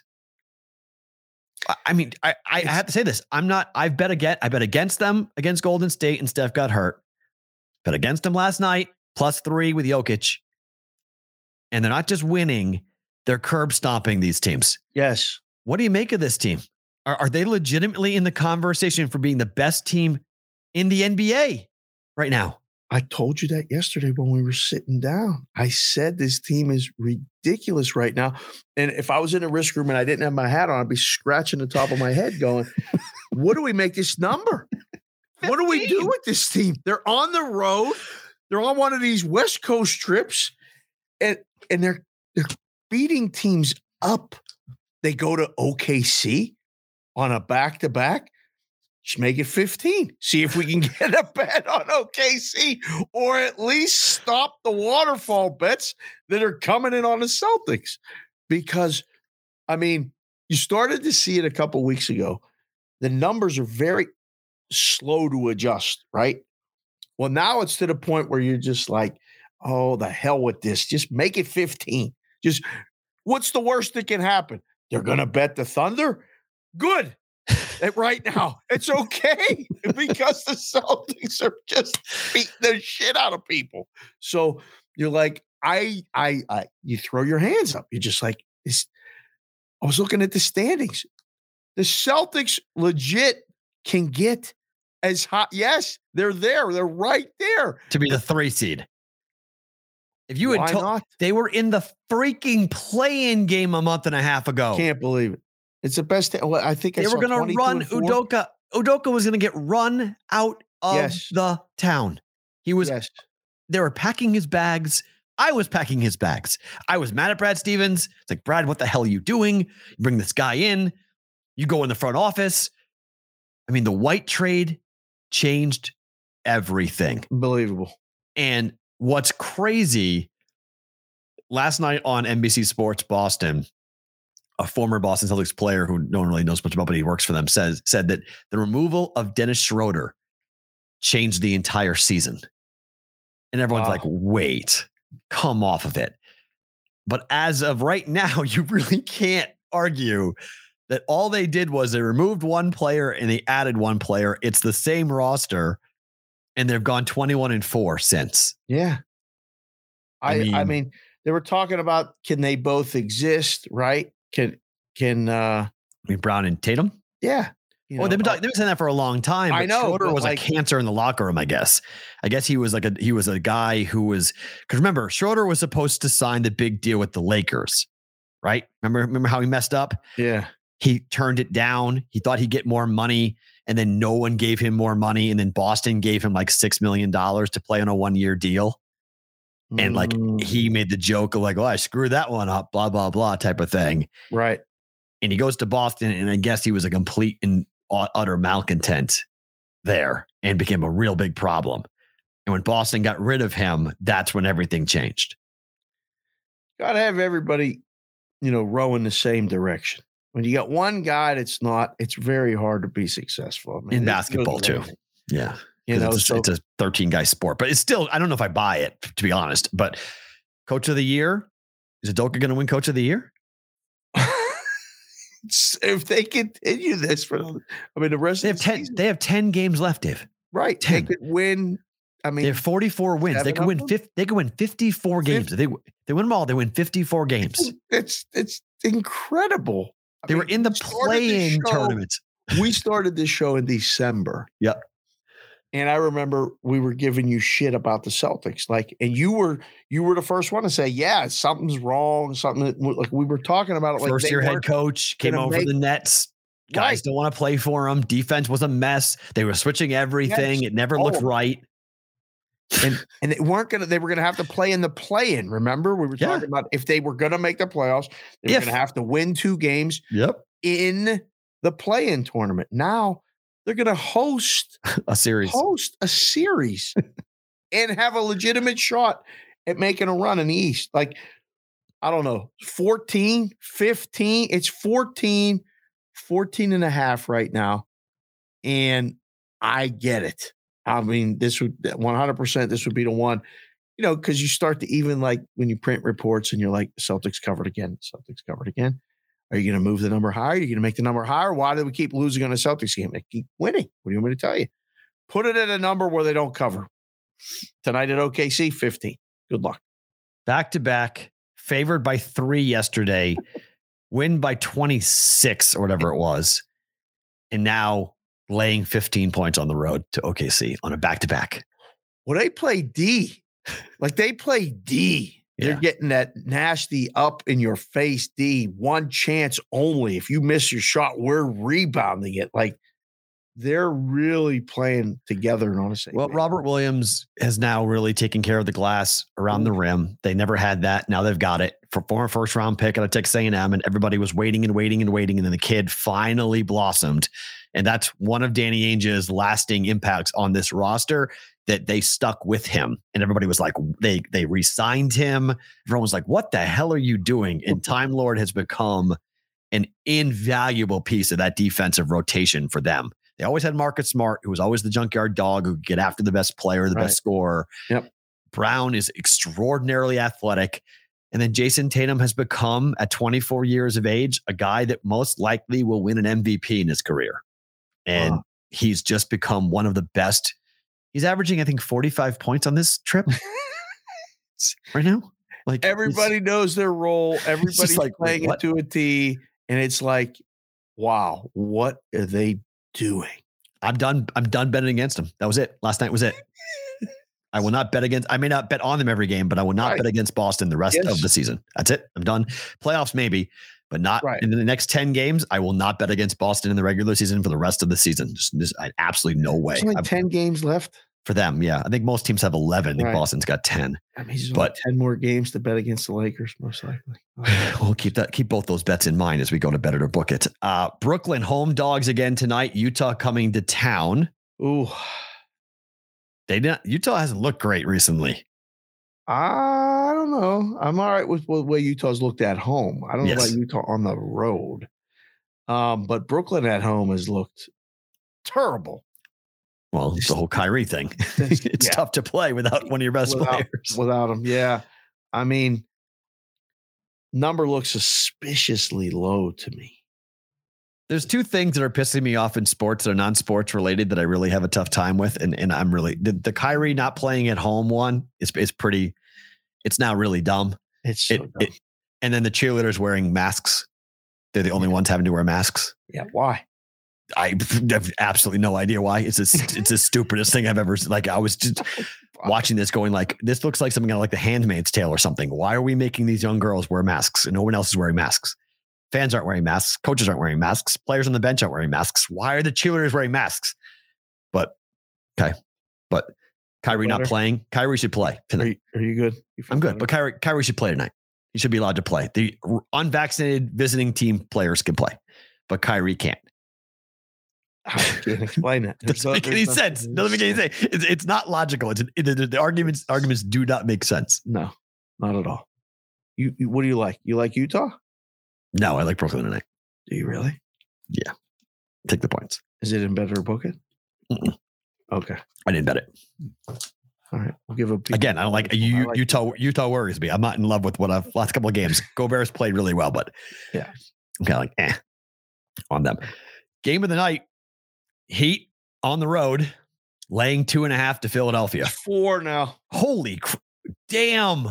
Line was wrong last night. It was 2.5 this morning, Dave. It was at 8:30 at 8:30 Pacific time. That was 2.5. Now it's 4. Yeah. Initially, it was pick 6. Wow. Come on. What are they doing? What are they doing? Back-to-back home games. They lost to Toronto yesterday. Miami goes there. If Butler's playing, the Heat are winning. Simple. Really? Yeah. You're not all bored and you're playing this long team anymore. You fell off the bandwagon? No, I watched a little bit of the game last night, as much as I could. You worried? I'll watch a little bit more. Yes. Wow. Yes, I am. I don't like, they don't have, Harden's getting bossed around a little bit. He's settling for bad shots. He ain't so brave driving in there and getting fouled because they aren't calling it. Huh. So you got to see, I mean, like we saw it all weekend, like with kids that want to be that guy. They want to be the man. They go get fouled. They take it to the hole with authority. Whether they make the shots or not, it doesn't matter. I feel like the Sixers are getting a little bit intimidated by teams. There's other teams that got some dogs that get after you. And I'm getting angry with it because I want to see the Sixers be successful. I think it's a fun team to watch, and I think they have the ability to go deep in the playoffs. But I mean, they were home against Toronto yesterday. Toronto, I mean, not manhandled them, but they physically, other than Embiid, they went after them. Miami is dogs, man. Miami is the most physical, nastiest defensive team, I think, in the East. And I saw it last night. I was like, pick. I'm like, oh my gosh, that's definitely going to move in the Heat favor. And I just clicked refresh. Now it's -4. Painted. 4. What is the closing number? How would you? And then what? I ain't getting past 4. Okay. I don't think. I mean, this is the ceiling. Okay. Oh no, DraftKings is peaking 4.5 already. Just click refresh. DraftKings is 4.5 right now. How many points do you need to take Philly? I mean, it should be one of those ones where, like, in game, as soon as the Heat got up, I'd look to take Philly +7.5, or +6.5. Yeah, where I could get 3. That 3 possession thing is huge for me. So you like the 7. So it gets to 7. You're on to +7 in game is where you take Philadelphia. Yes. Yeah. Well, what happens? I mean, I got to see what if Philly starts fast? What if Philly starts fast and the number gets down to pick again? Pre-game, I'm thinking this would be one of those ones where I would be taking 7.5, taking 6.5, and laying pick or 1 with Miami. Okay. And the game's going to fall right somewhere in the middle. We're going to dribble out at the end and get everybody. I mean, as of right now, especially at home, the Sixers have been less than stellar. They've been better on the road for me than they have been at home. All right. Time for the bet prep prop of the day. But before I give you the bet prep prop of the day, we have a little bit of a cool announcement. Oh, so, and I think I'm okay with doing this. She had to sign the paperwork. But we're going to start this today. So I think, she told me, no, sorry, she signed this morning. Okay, good. She signed. We're going to welcome in at some point this week when there's a big Denver story. We're going to welcome in our newest content creator, Jenna Garcia. who is in Denver. Jenner is going to be our TikTok and Instagram prop of the day content creator. Oh boy. So right now you can go, if you're on TikTok or if you're on Instagram, at Bet Props is our handle for TikTok and Instagram. At Bet Props. Nice. So we will start today producing the prop of the day.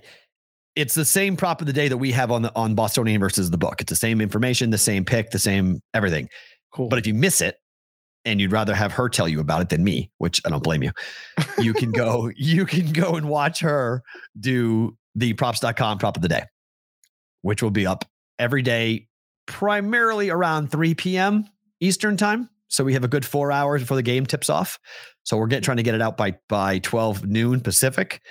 And then if it's a West Coast game, obviously you have even more time than that, but that's kind of like the deadline is to get it up by noon for us for the prop of the day. So at Bet Props on Instagram or on TikTok, you guys can go there. You'll see clips from the Bostonian versus the book. You're going to see clips from Patrick Everson and his action reports that he does inside sports books around Las Vegas and other crazy content as we get rolling here. Short form, quick pick type things. So at some point, we'll create something for you, Dave. I've already kind of tried to brainstorm how to do that exactly, but we're going to do something with you. Story time from the book, I think, needs to be a series. Okay. Where you're telling stories and just talking into the camera and telling crazy stories for a while. So maybe we'll start doing stuff like that. So that will be our newest social media platforms with TikTok and Instagram, and Jenna Garcia will be primarily our content creator and also our person on the ground in Denver. Who would have ever thought a year ago we would have someone creating TikToks and Instagram videos for us and stuff we're talking about? You never know where life's going to take you. Just keep going along on that ride, baby. I mean, even being introduced to Jenna was sort of like a fluky thing. Like it was just sort of like we were looking around doing stuff in Denver, and somebody, I was looking for somebody. I knew I needed somebody in the TikTok space, and someone just said, "Have you ever looked at Jenna Garcia?" And I went on, and she's got like 12,000 followers on Instagram. And if you remember the video of the kid crying who in Denver wanted to meet Steph Curry. Yeah. That was her TikTok video that went viral. Oh, nice. That was her video that wound up going viral. Awesome. So yeah. So like, I just was like, oh, I went in there, and like she goes to all the Denver Nuggets games and she bets every day. And it was really important for me to get somebody who was going to be able to, I wanted someone who actually gambles. Like she doesn't be good at it. I just want someone who actually understands the terminology and understands what we do. And I was like, I don't care what your record is. She's like, no, I'm pretty good. I'm like, awesome. Like if you win, that's phenomenal. If you don't, I don't care. I just want someone who actually can properly explain these bets and these picks. And we did a couple of trial runs, and I was like, this is going to be phenomenal. So I'm super excited for us to launch this today. It's been almost a month and a half in the making of getting this done. So Eric Garcia, absolutely no relation to Jenna Garcia, but Eric is our new video editor who was my former student. What are the chances of that? They're both named Garcia. Exactly. They're both named Garcia. They're both about the same age. And that's fantastic. It's fantastic. And I don't know this TikTok world. They both do. And they both are on TikTok. They're on there every day. And so I'm 44 years old. I go on there for recipes for cooking. Like that's why I'm on TikTok. I get so many cooking recipes on TikTok. It's crazy. So that's why I'm on there. They're on there for totally different reasons than why I'm on there. I'm on there because I like to cook and I figure out different things to make for dinner off TikTok. So if you don't know recipe TikTok, by the way, it's awesome. Cooking TikTok is phenomenal. That's what everybody says. It's so awesome. It's like, it's perfect. It's 1 minute in length. Give you all the different things. Have you ever seen Men with Pots, by the way? No. Oh my, like it's an ASMR, right? Was that called? When they just don't talk, it's just all noise. I don't know the term. Hey, whatever it is. But the guys, all they do is cook. I'm worried about the point spread on the game. I know, but they cook over an open. You'd love this though. They cook over an open fire. Oh, okay. I like that. and they cook with they show you how they're doing it and all this stuff. They build their own like cooking area with like sticks, and they knock into the ground, and they have like this super sharp knife that they now sell themselves, but they have like this like hatchet knife. It looks like something like a Viking knife. It's huge. And they cook all this incredible stuff, like real gourmet type food in the middle of nowhere, in the middle of like it's so cool. And they don't talk.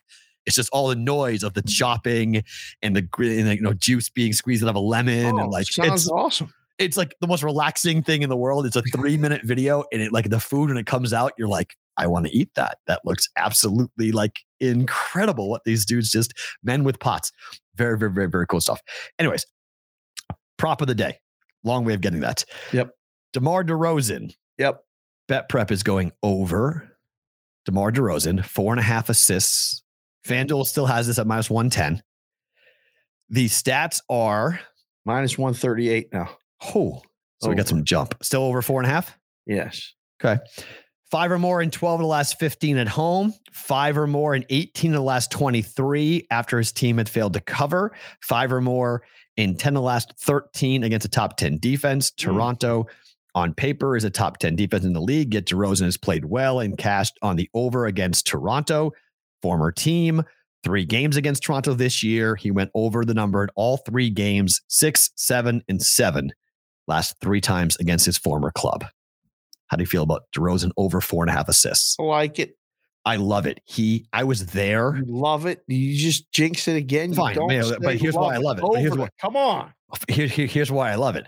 So I was here covering Team USA after DeMar DeRozan got traded from the Raptors to the Spurs. It was like 3 days after, and he was here for Team USA. If I could like have cracked an egg and put it on top of his head, you could have fried an egg on top of DeMar DeRozan's head. He was so pissed off. The Toronto media all was there. He was steaming mad that they had traded him away and sent him from Toronto. He will play his ass off whenever he plays the Raptors. 100%. Like it. 100% over DeRozan. Passing, scoring, he'll do everything he can do to beat the Raptors. Okay. 221. That's a good total. I mean, so you figure him to have opportunities to do it. He's been so good scoring, but I mean, 4.5, it's already juiced. It's probably been a play. I like it. We're going over 4.5 DeMar DeRozan. If I find it in Vegas, I will bet it. Finding it in Vegas is not easy, but if I find a better chance of finding a Providence hat in Vegas than finding that prop.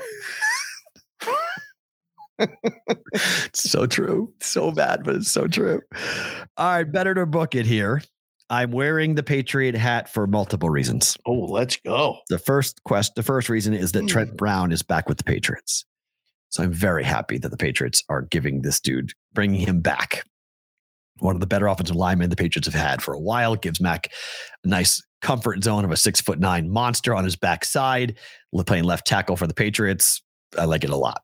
So Trent Brown being back, reason number 1. Reason number 2, talk about your combining parlays with the Kane parlay. Yep. I don't know what I'm calling this other than calling it a Boston parlay. Okay. Celtics money line. Chalky. Bruins against the Canadians. Chalky. Money line. All right. Cavs against the Lakers. Money line. Money line? Plus 128. Oh, what the hell? That's plus money? All that stuff? Yeah. That's a winner. Plus 128. That's a winner. I mean, which one do Cavs scare me? I'm not going to lie.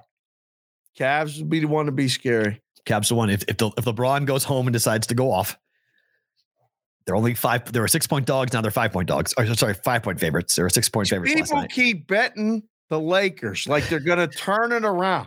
These sharp guys.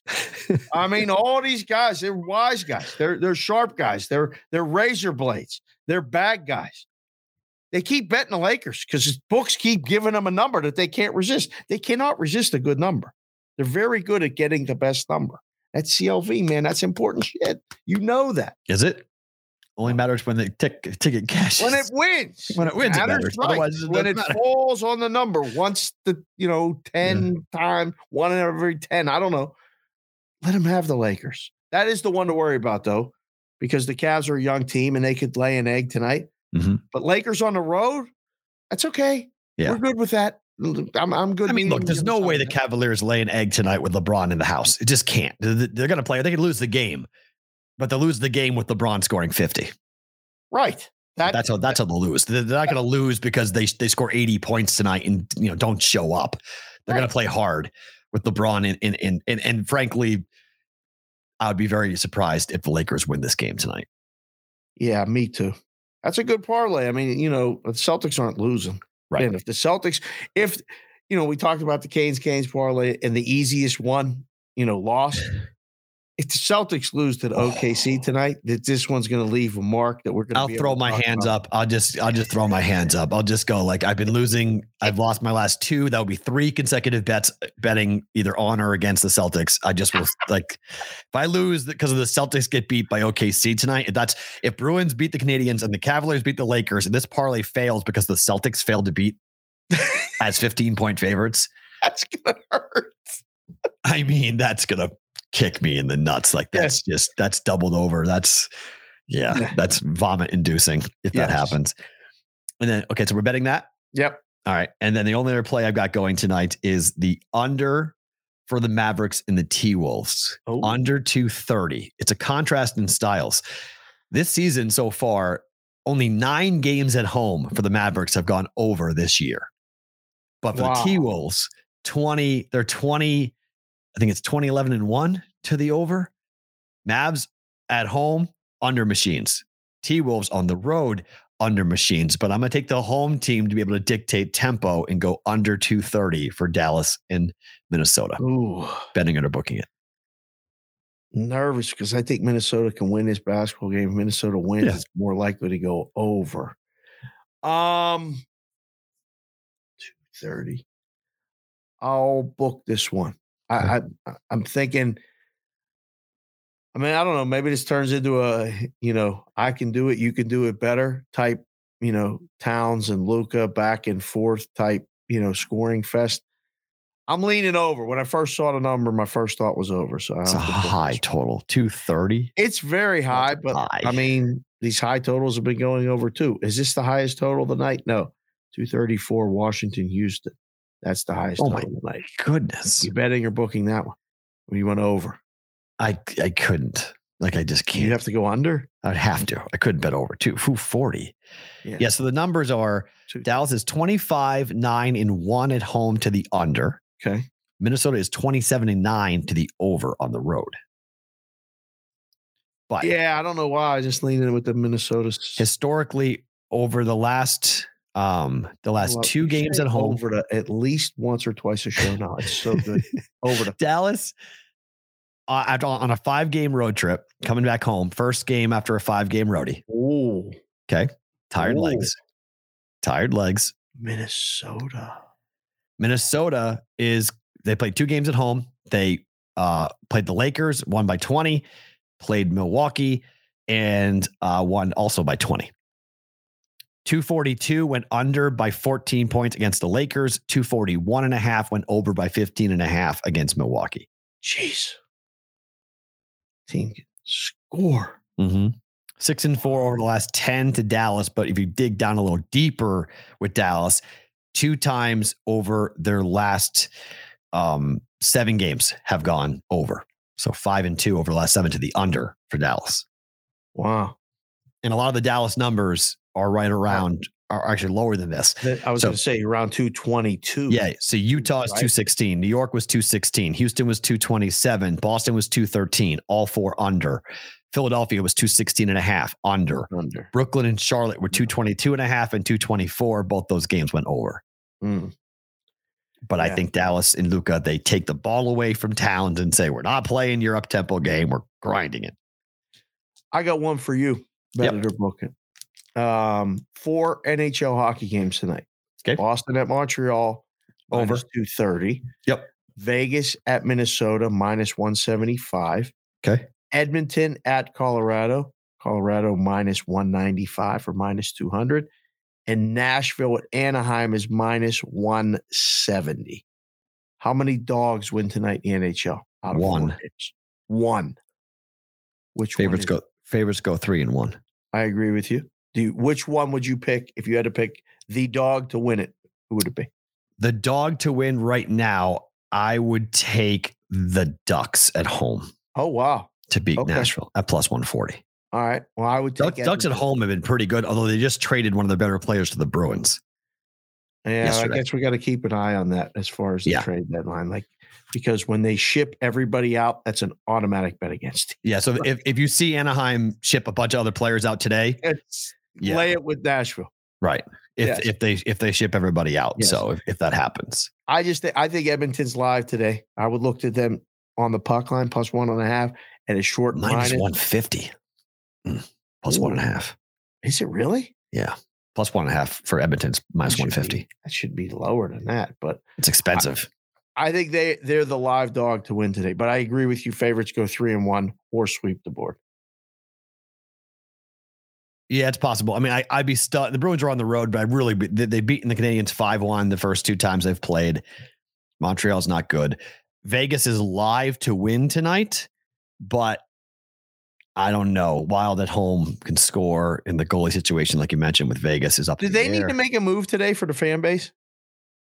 The Knights? Do they? No, they need health. No, they need health. They don't need a move. The move was Eichel. They already did that. They already got their big move. They need health. Yeah. They need Mark Stone healthy. They need Eichel healthy. Like they need these guys to get on the ice. They get on the ice, they can play with anybody in the league. But right now, they're so damn banged up. Yeah. So, and that's the one thing about a newer fan base. I think this was an older hockey town. Not to say you're ever looking for excuses, but I mean, they're baked in. They got them right there to say, well, what do you want us to do? Like we've got, top 2 line players who are really hurt, who have not. Pacioretty is out indefinitely. Leonard is out indefinitely. Stone has not played. Eichel's banged up. I mean, like it's not really someone you can't really point your finger and blame coaching or the front office. It's just a bad luck season for Vegas. They have not had one of these in their 5-year existence. Yeah, it's the first one. And the fans are pissed off because it's a new city. Yeah, but again, just to bring it all back full circle before we go, you got to learn how to lose. You have that success early and you don't know how to lose, and then you're going to get upset. This is part of the program. Guys get hurt. Things happen. You get but it's like winning on blackjack, though. You never think you're going to lose. You're winning. Everyone thinks, it's always going to be like this. Oh, you do see some assholes at the blackjack tables, man. I saw a dude. I was walking out of Cosmo yesterday. I saw a dude doubling down on 13. Oh no! Up against a 7. Oh no! And he was for $500 and he hit. Wow. He got a 7. He doubled down on 13. I was walking 13. Oh no! So he's supposed to hit. Yes. Right? He doubled down on 13 against a 7. He doubled down on it and he hit. He got a 7. Somebody that just don't really care about money. $500. Everyone was watching what he was doing and everyone was like, oh my gosh. And I got stopped and looked. I was like, wait, 13 against a 7. Yeah, he's supposed to hit, but he doubled down. What if he gets a 3? Right, he's got to hit again.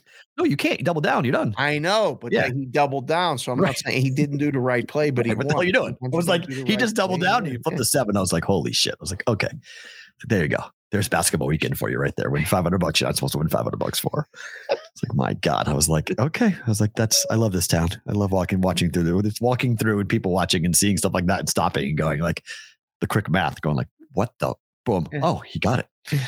Good for you, sir. Buy the table drinks. and away we go.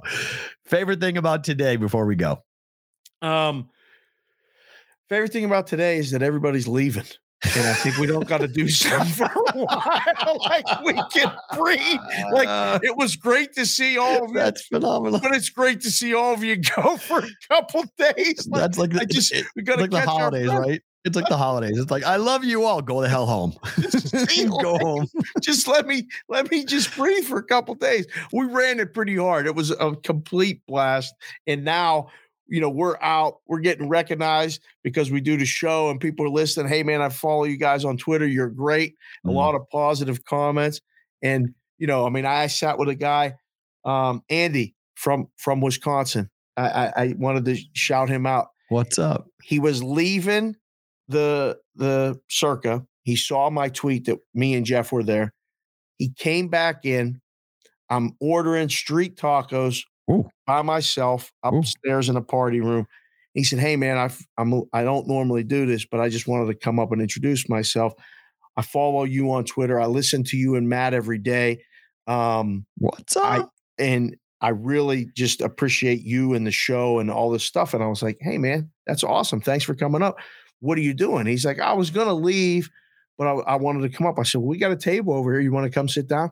Andy came and sat down with me and Jeff for an hour. Wow. Watched the basketball game, talked about the show, talked about, he's talking about moving to Vegas. He's been in Wisconsin for his whole life, him and his wife. I believe she's a nurse. He's got his own business. They're tired of the cold. He said, "Where do you think I'm moving to Vegas?" I'm like, "Okay. I mean, as long as you understand, it's different. It's a different place to live here." But he comes once a month, once every 2 months. Okay. So he knows he's seen it more than I always say. The first time you come to Vegas, you have no idea where you are. The second time things slow down a little bit. And the third time you come to Vegas, you're actually here. You can actually open your eyes and see what's going on. Yes. The sensory overload is slowed down, and the Hangover movie is no longer in your head every time you're waking up in the morning, and those things have calmed down a little bit, and it's just like a slower, things slowed down a little bit. It's like the first time playing in a big game. Once you play it a couple times, it's slowed down a little bit. You can actually process the information of what's going on. Yes. You saw that look on a lot of people's faces in the books this weekend. There was a lot of people working. Dude behind us in Cosmo. Oh yeah. That was that one. Yeah. The weekend got away from him. But think about all the people behind the counter, a lot of people all over the place working in the books. It slowed down by Sunday, but if this is your first March Madness, I'll never forget mine. I was like, when does this stop? And it never did. And again, I loved it. And when things get more chaotic for me, always at work, like in the book, I loved it even more because I was always operating at a slow pace because I was in Curacao when I was 26, trying to figure it out, booking millions of dollars. So, yes, the best thing about today is that ain't nobody here except me and you. But Jeff's still here. Jeff ain't leaving. We can't get rid of JD. He's still here, but it's good that we'll be able to just breathe for a couple of days till we get to the Sweet 16. Yeah, I got to have dinner with him this week. I told him and I would scoot out to have dinner. Yep. Best thing about today for me, I don't know if you guys can see that or not, but that is the props TikTok. It's not, I don't know if it allows me to do it or not, but that is our first video. The props TikTok is up at Bet Props on TikTok. You guys can go and see Jenna Garcia's first video. We just got that text message saying we are live and we are rolling with that. So we will have a lot more. Like I said, we'll have our show will be on there. BVB clips will be produced and be put up on there. So will Patrick Everson's videos when he's doing stuff in the books. Patrick is probably sleeping, I'm guessing, with how much he was out and about. He was everywhere this past. He better not be sleeping. I mean, he could take a little bit of rest, but we were out too. Come on, Patrick. Yeah, but he was working. We were having fun. It's a whole different level. We're working. What are you talking about? That was fun. That was work. Yeah. Work is fun though. So we're lucky. True. Okay. Yes, we don't work for real. We don't have to go write. Writing is so hard. We just talk either on mic or off mic. We just talk. Well, he's making phone calls and stuff nonstop, text messages and texting and stuff. And at least we could, it felt like for an hour or two, I didn't even have to look at my phone because we were sitting with 3, 4, 5 guys. everybody we were just talking and everybody was just doing the thing. It had that throwback feel. Like when I used to come here on a trip and be with the boys. We didn't have phones back then. It didn't matter, so the only thing we did not do, which thank goodness we did not do, was all go to a blackjack table and start playing. I need to play. That's the one thing I've not done with you yet. I've not watched you play blackjack. Oh man, we'll do that. I need to watch you play blackjack. I need some of the stories I'm hearing has made me very intrigued to watch you play blackjack. Yeah, that life is a different life ago, but I'll break that out every once in a while. We get Jess next to me. She's playing. You should watch her play because she learned watching me play. Okay. Oh, the money management thing started. I mean, like, and it's great. She adds a chip. She adds 2 chips. She takes one away. She splits. She's still not sure about the doubles. She gets very uptight. She's like, on double down? Yeah, she don't know when to do it. Okay. I try to explain to her, when you split, she's got the splits down. She always looks at me. She's like, split, right? Yes. Okay. She knows when she don't know when to double. Like, that's the hard part. But yeah, I think the smartest thing the books, not to go off topic, but the smartest thing that the casinos did is, and I'm sure it changed before I became of age, but like when I figured out that you could ask the dealer, what does the book say? That helped educate me a lot about those types of things. Oh, for sure. When to double down, when to split, and then allowing the dealer to say, this is what you're supposed to do. Right. That's always, I always really appreciated that. Yeah. As I was learning the, when to double down, when to split, and been like, I got 2 6s. Do I split? Like, what do I do? Right. And ask that person. Yeah. Right. You're like, no, don't do it now. Okay. Yeah, all right. Thank you. Appreciate that. Just to give you like the idea as to like what path you're supposed to walk. It doesn't mean the cards are going to win. It doesn't mean you're going to win every hand. It just means it's nice when someone does it for a living. Have you ever seen that little like playing card type thing with the basic strategy of blackjack? Yes. Yeah. Okay. They're all over the place. But you can't have that. You can't have it at the table. Oh, right? you can now.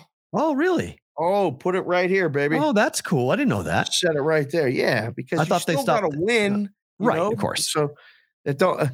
I thought the whole idea was like you couldn't have your phone. You couldn't have your phone. You couldn't have that card, but you could ask the dealer what the book says. Yeah. Now that you can. Some places they let you put the card out. You can't be on your phone. You can have it sitting there or in your pocket. It's fine, but you can't be on it like scrolling or texting. Can't be open. No, can't be open. But for the most part, it's like giving the horse players the daily racing form. You give everybody all the tools, they still got to win. Right. The cards games, it's fixed. The percentage is fixed. People are going to go on runs. That's fine. Let them play. Teach them. And it's great when the dealer interacts. Yeah. Unfortunately, you get a lot of dealers at the end of this weekend. They weren't even looking up. They had enough of people. They want to go home. Yeah. I haven't been home. Working double shifts and and not getting tipped and getting stiffed by players. And yeah, that's always first reports for me for a couple of people that work in the books. The tips were outstanding. Good. Outstanding this week. It was very positive to hear. I was actually really happy for them because there was a lot of tired people and a lot of worn out people. Yeah. But they're like Tokes have been great this weekend. So that took me 2.5 years of living here to figure that out, to figure out the tip policy. Yeah. It took me a while to really, because I don't like carrying cash. Right. So I often would be like, I knew I'm supposed to. And I was like, oh man, it took me 2.5 years to finally figure it out. Like living in Vegas, you kind of always have to have $100 in cash on you, period. Like, just like that's just like a standing number. Multiple denominations. You need not 20s, you need 5s, not 100. you need ones. Yes. You need all sorts of different. Yeah. So now it's a minimum. Different bills. You don't ask somebody to make change. You have the change. Correct. Yeah. That's off. That's super awkward when you have like a 20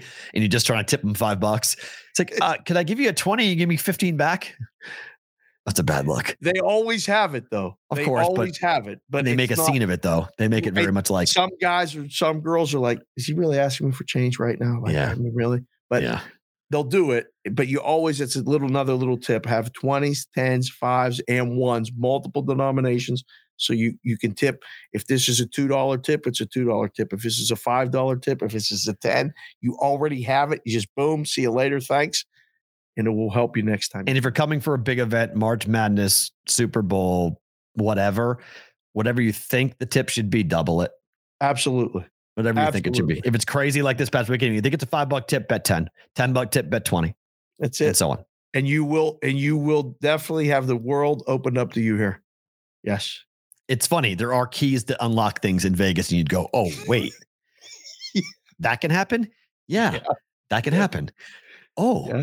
Follow me. It is Willy Wonka in some ways. Jeff saw it with me because he was in the car with me, and we went in and out of a couple places and this and that, and he was like, "Oh, that's how that's done." I'm like, "Yeah, that's how it's done." Because the guys have access to do more things than they're going to tell you, and if you don't tip them, it's a no, sir. Sorry, I can't do that. Can't do it. If you do tip them, it's, oh, sir, I'll leave this right here for you. Oh, I didn't know you could do that. Yes, I can do that. Yeah. No tables available after 5. Really? Yeah. Oh, guess what? One just opened up. Can you be here at 6? Damn right I can. See you in an hour. So great. We're back tomorrow, guys. Make sure you subscribe to the YouTube channel. Tell your friends about the show. Tell your friends about the YouTube channel. Subscribe to it. Be a part of it. The video clips on Twitter pop up all the time, so share those. And also subscribe to us wherever you get your audio platform, your audio podcast afterwards. He's Dave. I'm Matt. Back on a Tuesday for the Bostonian versus the Book.